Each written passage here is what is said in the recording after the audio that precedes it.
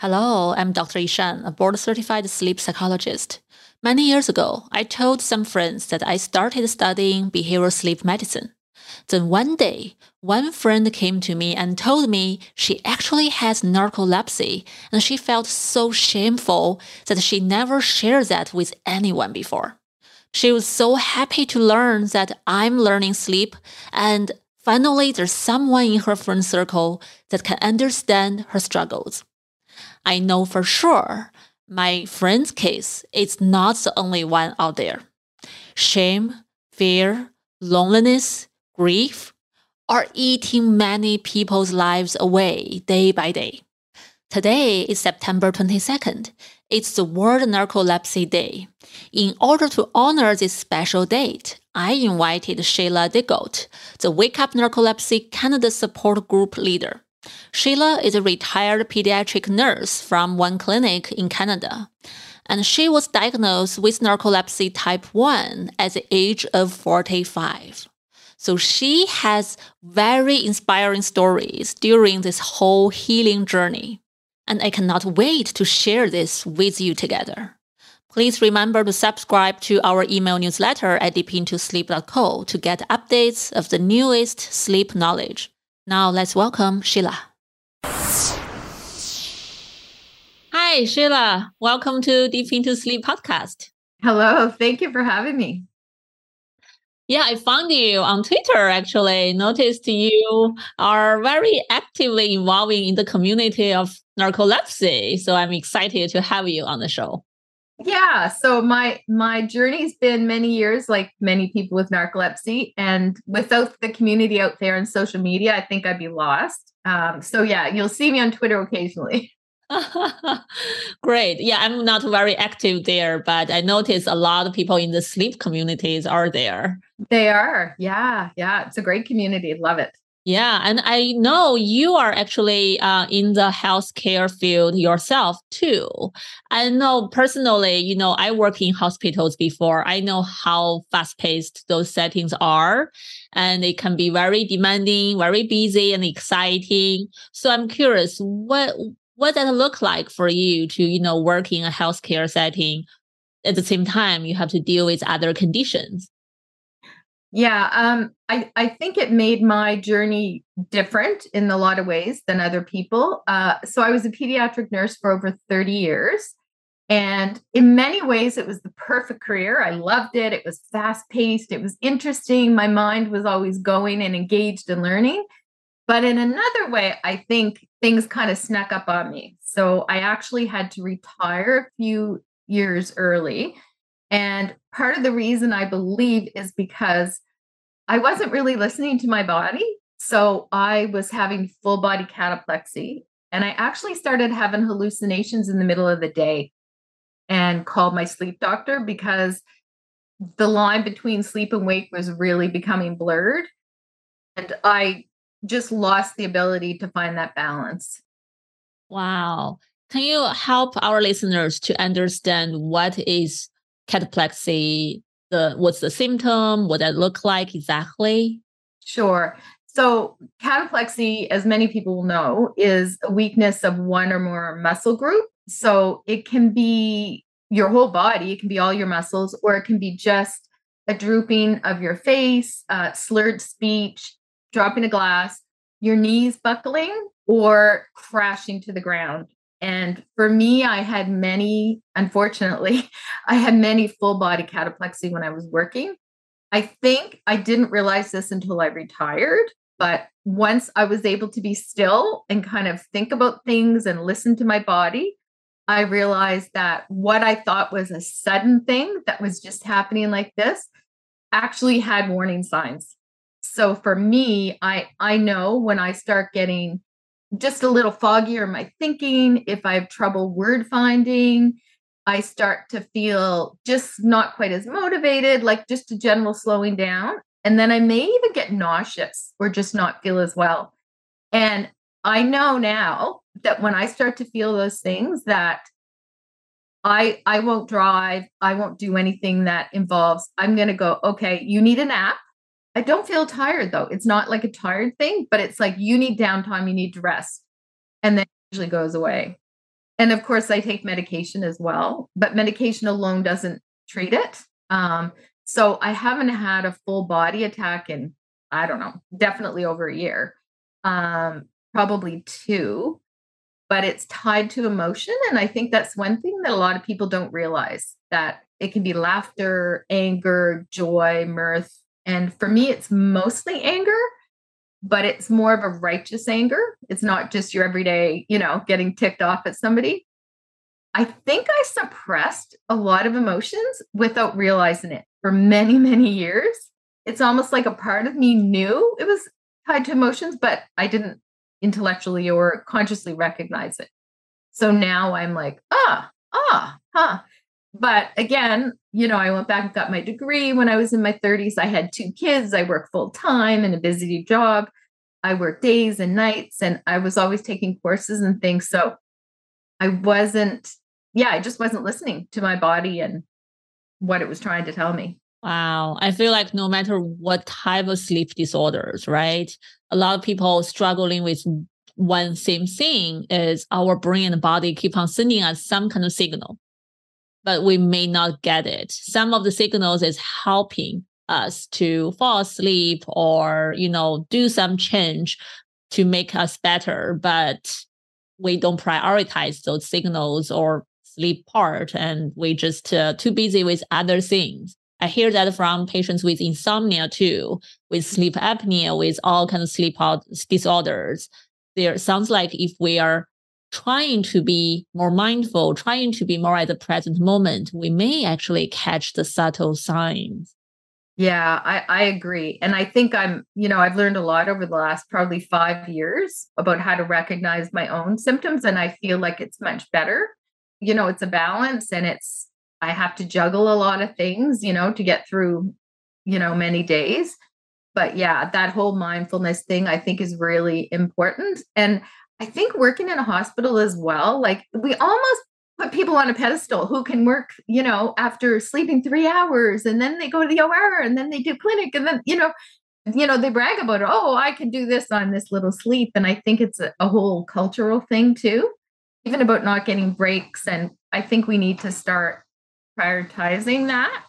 It'll make us that much more productive and efficient, right? But slow learners, I think, right? Yeah, wow, that's definitely such a great insight and lesson you learn from yourself, and hopefully can inspire some other people who are listening how to be mindful of our own signal, and then decide from there what we can do.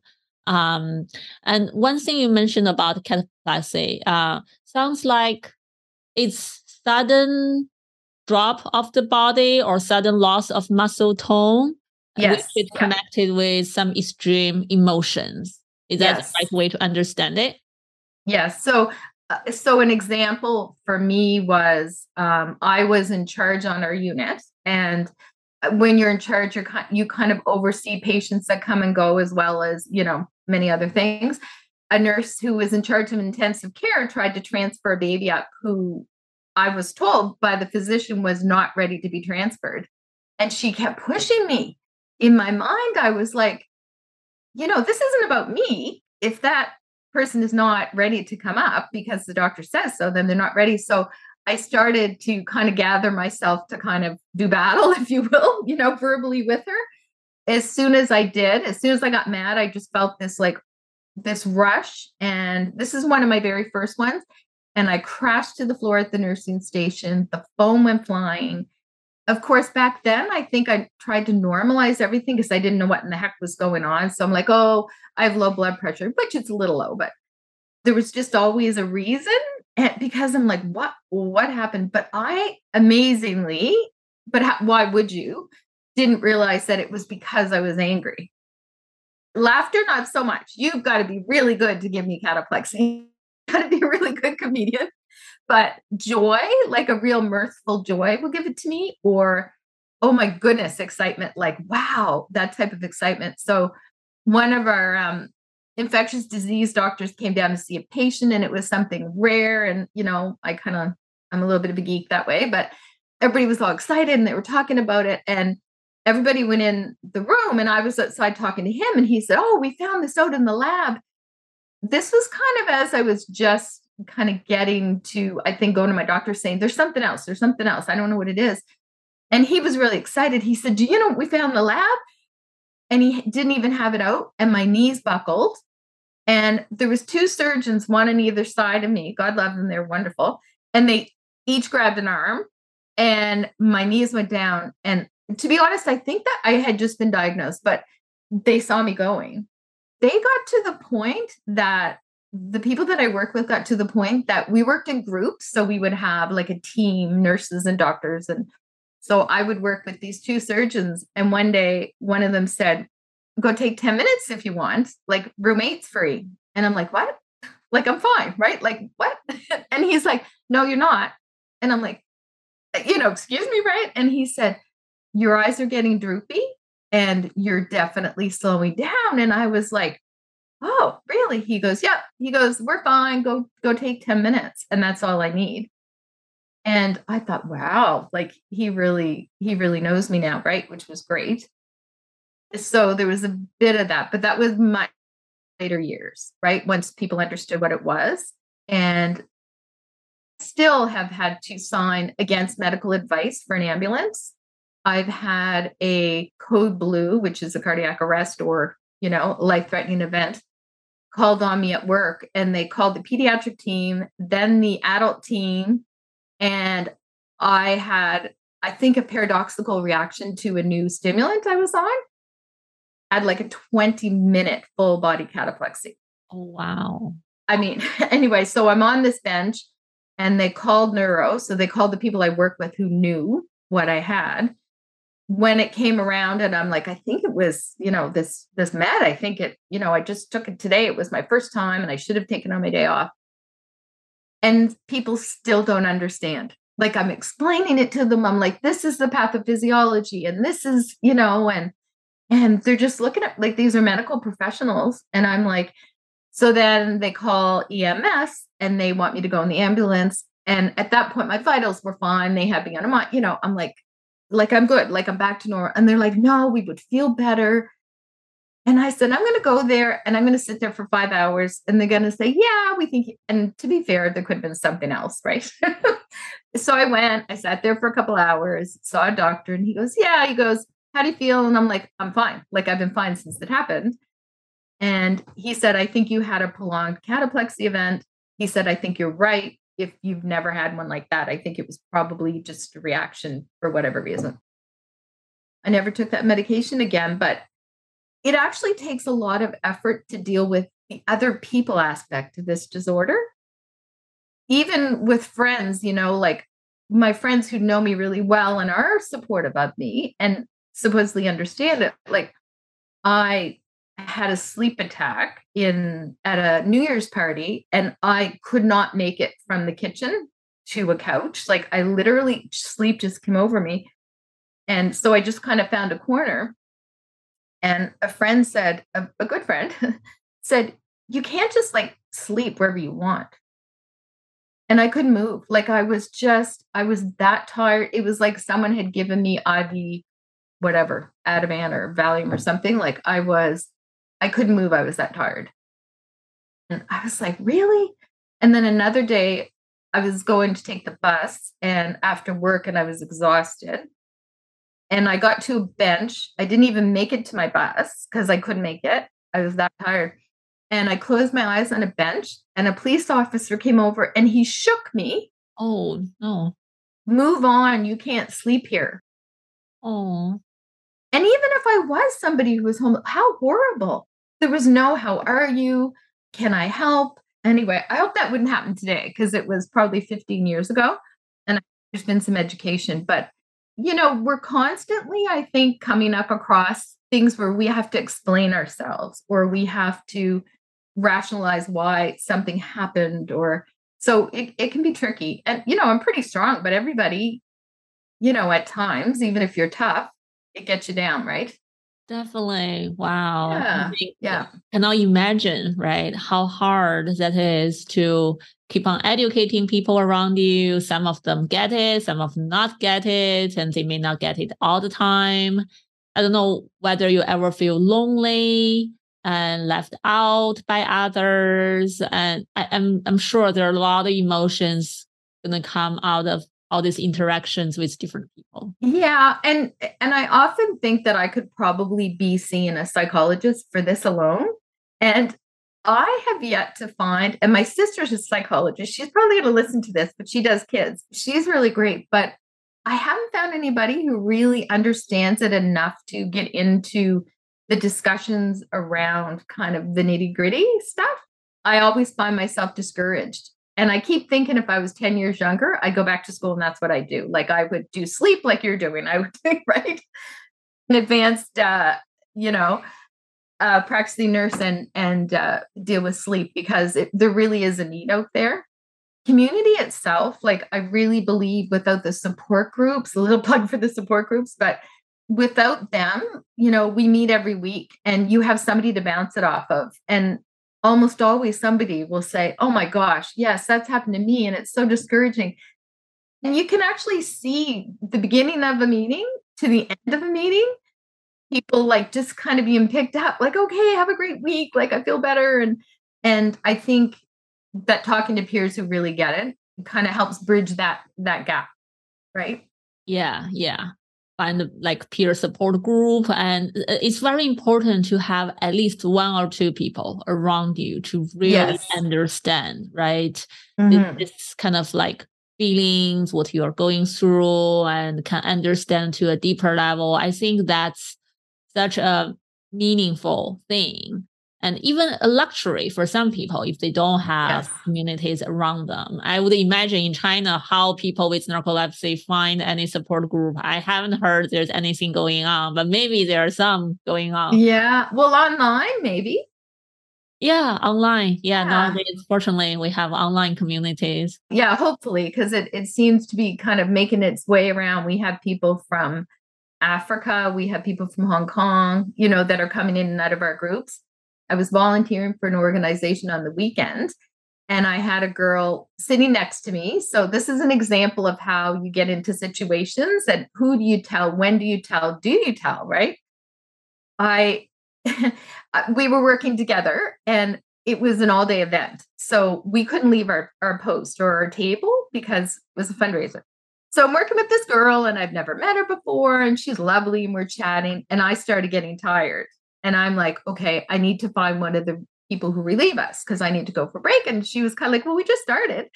And I'm like, I know, but it doesn't matter, right? I was feeling myself and I'm like, oh my gosh, this would be a horrible place to just crash. It was an outdoor venue.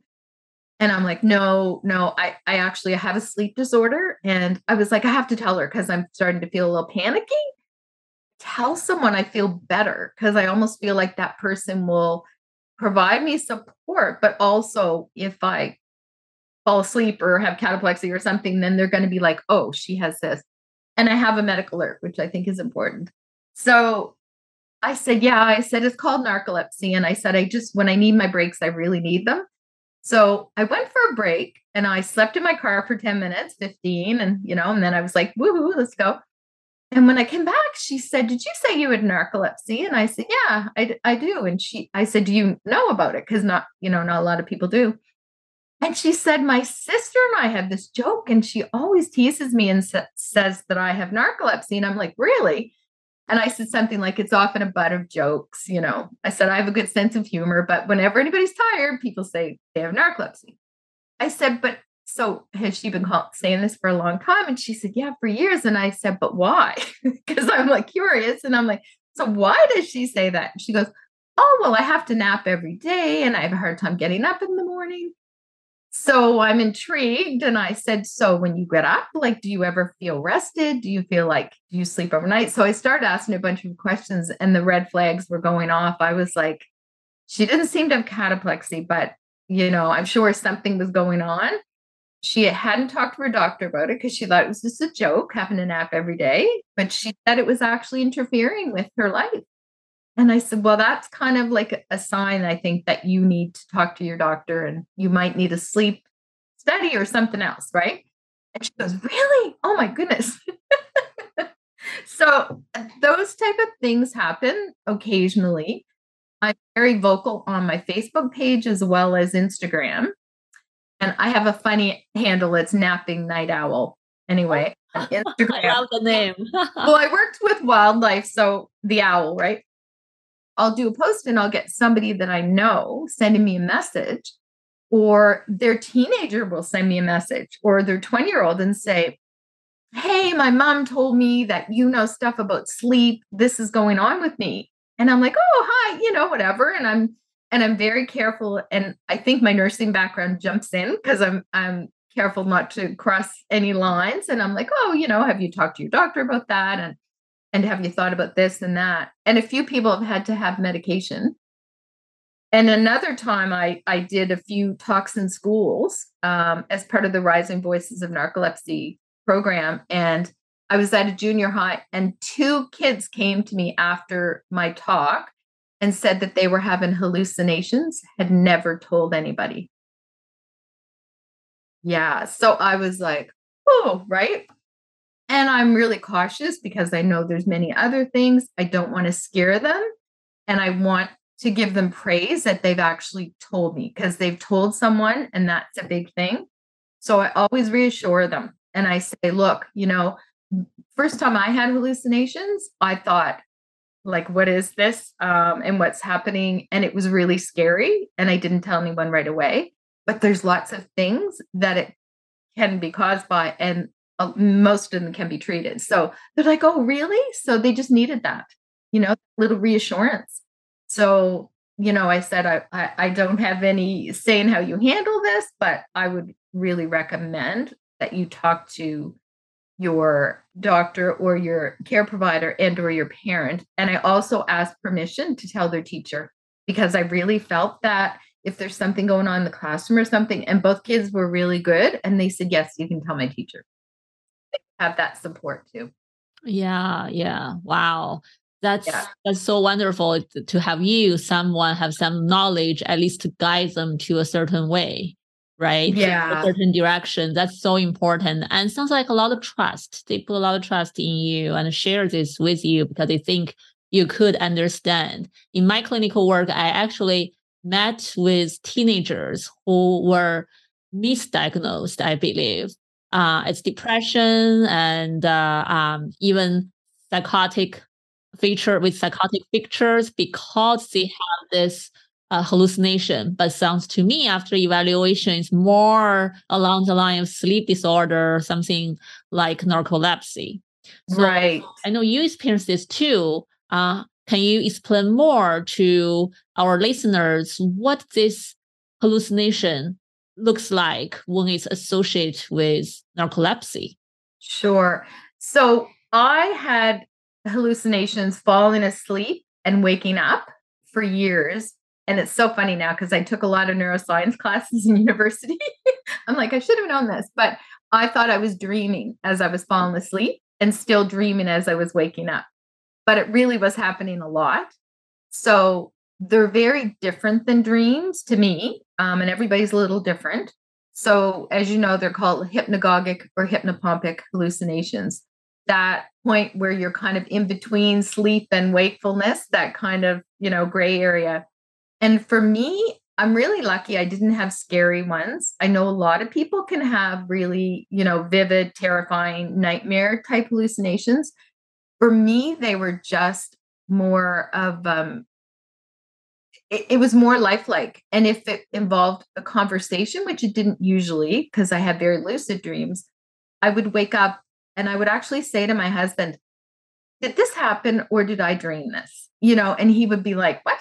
And I would be, sometimes it's an image. Sometimes it's like a really strong image, like somebody's taken a bright poster of something and puts it in front of my face. And I'll wake up and I'll be like, oh, I had one the other night. And it was like, oh my goodness, that was so real. It's very different than a dream.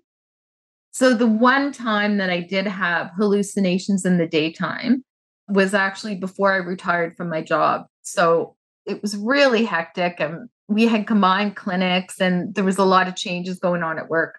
And I'd actually talked to my manager about being really tired and, having to adjust meds, and I was increasing my stimulants. I remember it was the last patient of the day and I'm walking down the hall And I had 3 rescue birds at home, 2 cockatiels and a lovebird. So I'm at work. They're not with me, but I'm walking down the hall and I'm like, yay, the day's almost over. And as clear as if these birds were on my shoulder, I heard my cockatiels singing. They're very melodic. They have specific songs, both of them. And it really took me back because I'm like, okay, that's not happening. They're not really there. And I'm like, okay, I kind of gave my head a shake and I think I took a drink of a coffee and they were still there and it was really loud. So we had a patient came from New Brunswick who had waited a long time to see us, who needed a bunch of teaching. I was the only nurse in clinic then. And I'm like, well, I don't know what I'm going to do because I'm functioning totally fine, except the fact that I'm hearing this. And I know it's not there. Like, I know it's not real because I'm like, well, I'm just going to have to do my best. Like, I have to get through this last patient. They waited long enough. The neurosurgeon that I was working with kind of went in another room. I didn't tell him. And I went in, I did a half an hour teaching with this family, like a neurosurgery procedure. The entire time, I'm literally going, just block them out, block them out, block them out. So I've got like 2 conversations in my head. Then I'm checking myself going, okay, is this sounding right? Yep, it's all good. So it was like these 2 streams. So when I left the room, and I felt very confident that, what I said was fine and there was no, ethical thing. So I left and the neurosurgeon that I was working with, I knew him since a resident, and I must have been pale or I must have looked really off because when I came out of the room, he saw my expression and he said, hey, Sheila, how are you doing? And I was like, okay, you don't normally ask me that, right? And I'm like, well, I'm okay. And he goes, I know you're having a hard time. So he must have talked to one of the managers. Anyway, we had this long talk and he said, you know what? Like, you've put over 30 years of nursing in. He goes, we love having you here, love working with you, but you need to look after yourself because nobody else will. I'm like, thanks for your concern, and I smile and I go back to my office and I called my sleep doctor right away. And I left her a message and I said, hi, it's Sheila, blah, blah. So this just happened. And she had been trying to get me to quit work to retire for about a year. And I kept saying to her, no, I just need to be more efficient. I need to delegate. I need to work smarter, all the buzzwords. And she's like, Sheila, like, I can't keep upping your medication for you to go to a job that's basically you're overdoing what your body can handle. So she said, come to my office tomorrow morning. She called me right back. I went in her office and she said, I'm literally writing out that you are off work indefinitely. It's being faxed over. I was like, this is not how I want to retire. Like, I was like, what? And I knew, right? It just, of course. And she said, you can't be a pediatric nurse and be walking about hallucinated. And I'm like, and she said, we can't get you under control while you're working. And I'm like, yeah, I know. And that was my last day of work. Oh, wow. So it was difficult because it wasn't on my terms.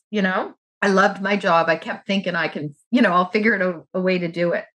You know what? In retrospect, lots of people retire in their 50s. I'd worked since I was 20. So they're 21 or whatever as a nurse. So it's all good now. I'm paddleboarding and having fun. But at the time it was difficult, and I really felt like I was letting people down. This was not how I wanted it to happen. I was leaving all this work for people in a mess. And that played on my mind. And it took about 3 months before I really got my sleep better and got my meds figured out. Wow. Yeah. Well, even sounds like, your symptoms were really interfering with you back then, but you still tried so hard to pull up all the tasks you have to do for such a demanding job. That's really amazing. But I can imagine must be so challenging. Yeah. And I think again, because I loved it, like I loved going to work every day and I loved the people. So I missed that. I had to come to my senses though, right? I couldn't keep going. Obviously, I had to eventually Yeah. Yeah. I think that's also a very important piece for all listeners to remember and apply to their life. It's this self-care piece, right? We all say self care, but I think we all need to leave room, space for self care. It's if we don't carve out the time in life to do that, how are we going to deliver, where to deliver the self care? Yeah. Yeah. And a lot of these buzzwords, they're buzzwords for a reason. They mean something, or if people have connected with them. But self-care, yeah, like I really try to cut myself some slack, even if other people don't, and just say, you know what? They haven't walked in my shoes. They haven't lived through this. And for whatever reason, they can't see this perspective. So, but sounds like even you had such a severe episode for the hallucination and many other symptoms, it's still after some treatment, after more self-care, sounds like all those are getting better. So there are hope to get better. Oh, absolutely. And, I worked for 32 years, either 80% or full time while raising kids. I went back and got my degree while I was doing that. So there is a way to do it. It's just, I think, I'm not sure I recommended exactly how I did it, but there's so many things that you can do to minimize the symptoms and make things better. And we'll often talk it, and we share podcasts in our support group all the time. So we're like huge Huberman fans, right? We're all like, did you listen to this one? So anyway, you're now on the list. We'll share these podcasts and insights. And if we get somebody new, there's often that resistance because they think, like most of us did at the beginning, that the medication is going to fix it and it's going to be easy, but it's not. People get excited when they get a diagnosis finally, especially if it's been 25 years like me. It's like, wow, like there's this medication and I'm going to be great and I can do what I want and life's going to be great. And then once the honeymoon period's over, you're like, wait a minute. And my doctor did tell me this. I still need my naps. Oh, I can't stay up late because that messes up my sleep. And then the next day is terrible and I have breakthrough symptoms. So it's really a planning. Like I feel like I'm always planning my days and I cancel things a lot. So I always say yes if it's something I think I want to go to. And then in my mind, I'm always like, hey, so what do I need to do to get there? Right? Like, do I need to cancel anything else out so I can do that? A lot of people talk about the spoon theory, which you probably heard of. I'll be like, okay, how many spoons do I need if I'm going to go to that tonight? And I live with my parents now because my mom has dementia and I'm helping out. And my dad is 86. And you'll laugh at this. He says a 10-minute nap gives him 12 spoons. So if you read the spoon theory, most people have 6. And even people without narcolepsy have to manage energy output. And he is just like the Energizer Bunny. But he worked in healthcare. And I grew up with this culture of, you work hard, and he still, I can't keep up to him. Academically, he worked hard around the house. But I look at him and I'm like, okay, not everybody has 12 spoons after a nap, right? I might have 2, maybe 1. So anyway, I got off topic there, but. This is very, very important and interesting the way you mentioned that. I think that's really easy to remember, right? I think you touch on very important piece that, diagnose is not the final stop.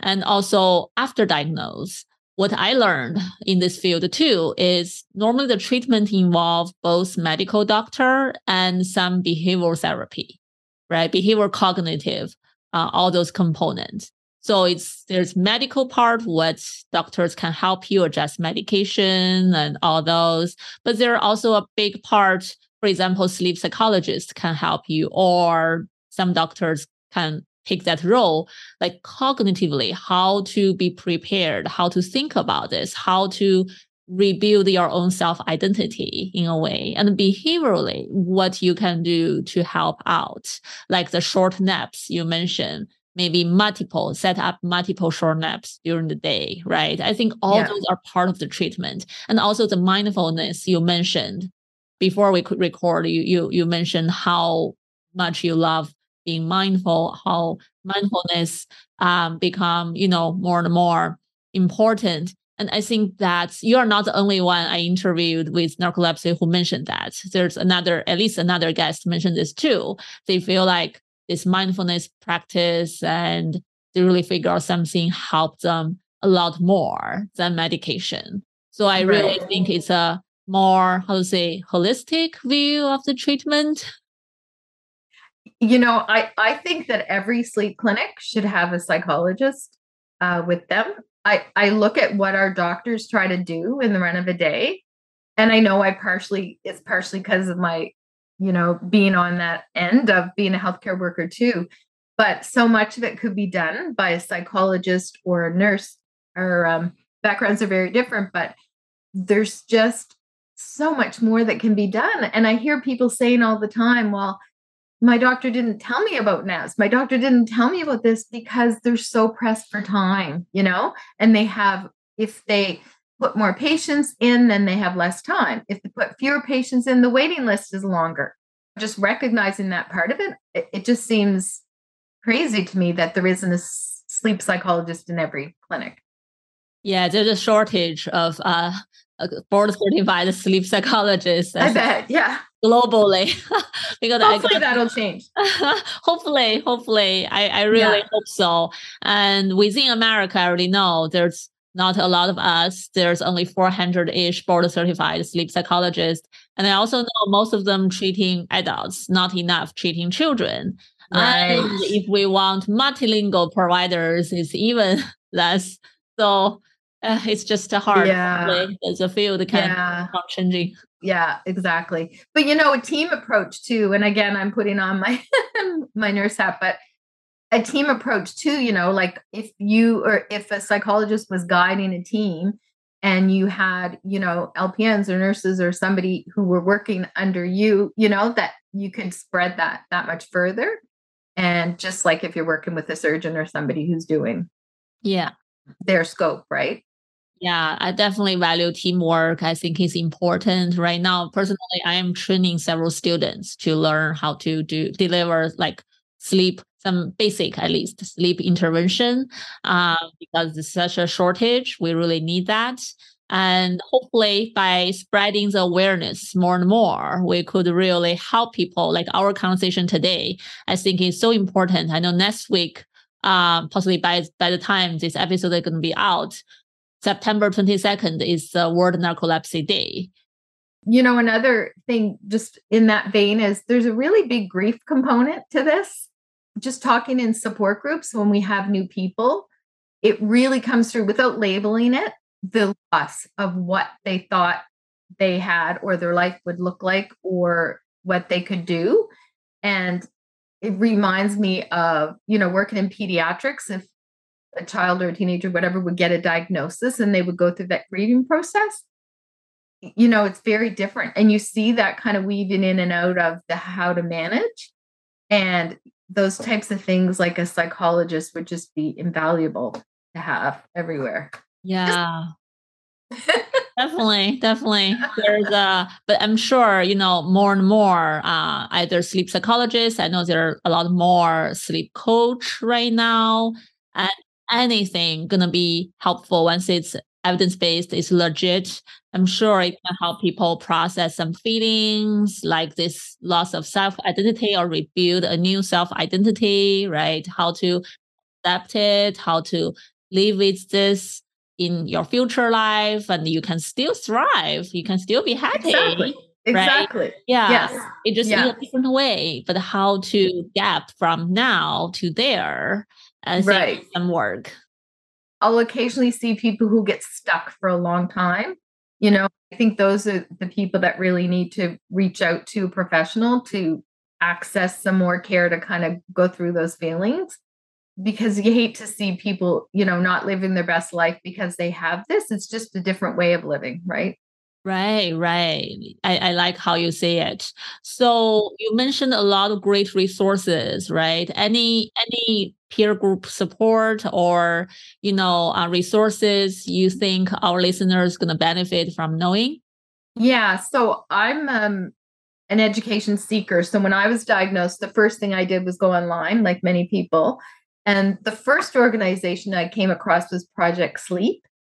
And then I discovered Julie Flygier's book, Wide Awake and Dreaming. And I read that right away. I ordered it. And when I read it, I identified right away with so much of it. And then I kept going and I found Wake Up Narcolepsy. I went to 2 Narcolepsy Network conferences because I needed to meet people in person. Like that was important to me. I'd never met anybody with narcolepsy.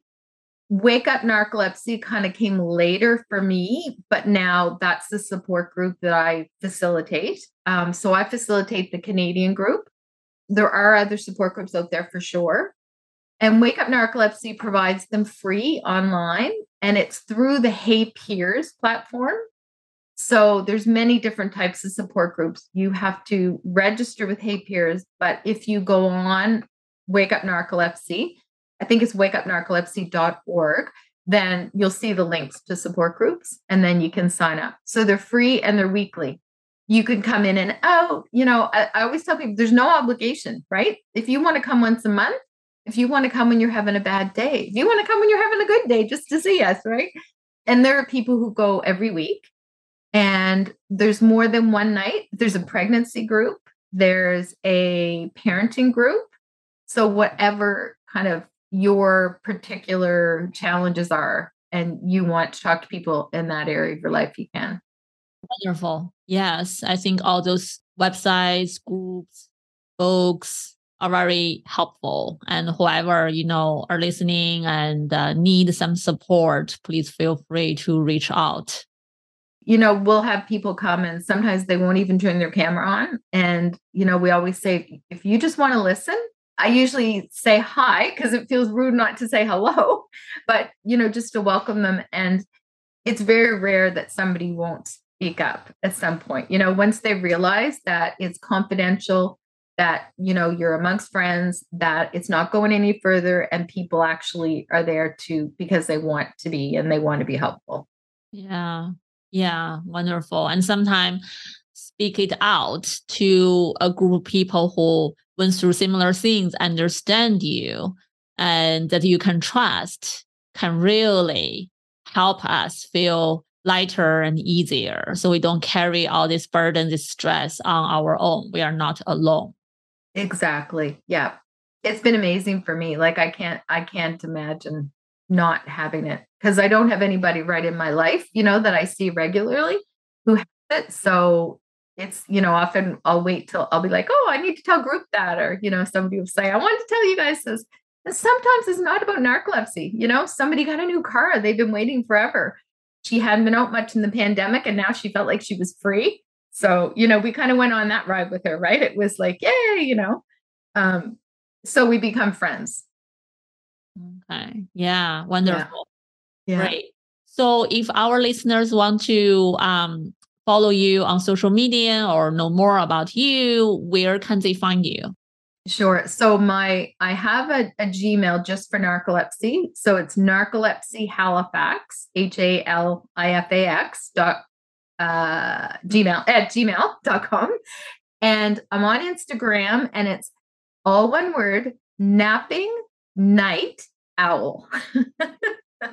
So if I don't know, because I'm not totally open my page because I have some private things, if I don't know it's a narcolepsy person, if they send me a message, then usually I'm like, oh, okay, and I'll let them in. But if there's any signs that they're followed by people I know and stuff, I'll let them in. And then I am on Twitter, and I actually don't know if I'm Sheila Coutts, Coutts, or Sheila Degoo, because I'm going back to my maiden name. So those are, yeah. Great. Yeah, I will figure that out and put all the information on the show notes at sleep.co. Mm-hmm. Thank you so much, Sheila, for sharing you're welcome. Wonderful experience with us. Thank you so much for having me. At the end, I want to ask you, have you ever dealt with any sleep disorders or any type of disorders that stopped you from doing what you truly love? How did you cope with it? Leave me a message, let me know. If you like my podcast, please review and rate my show in any podcast platforms. It could really help more people to find my podcast. I'm so grateful to have you listening today. I will see you next time. Sleep is an individual thing. We all sleep differently, and there is so much we can do to improve sleep quality. Keep hope and carry on. This podcast is for general informational purpose only and does not include the practice of medicine or other health professional services. Usage of the information we share is at the listener's own risk, and our content does not intend to be a substitute for any medical and professional services, diagnoses, and treatment. Please seek professional health services as needed.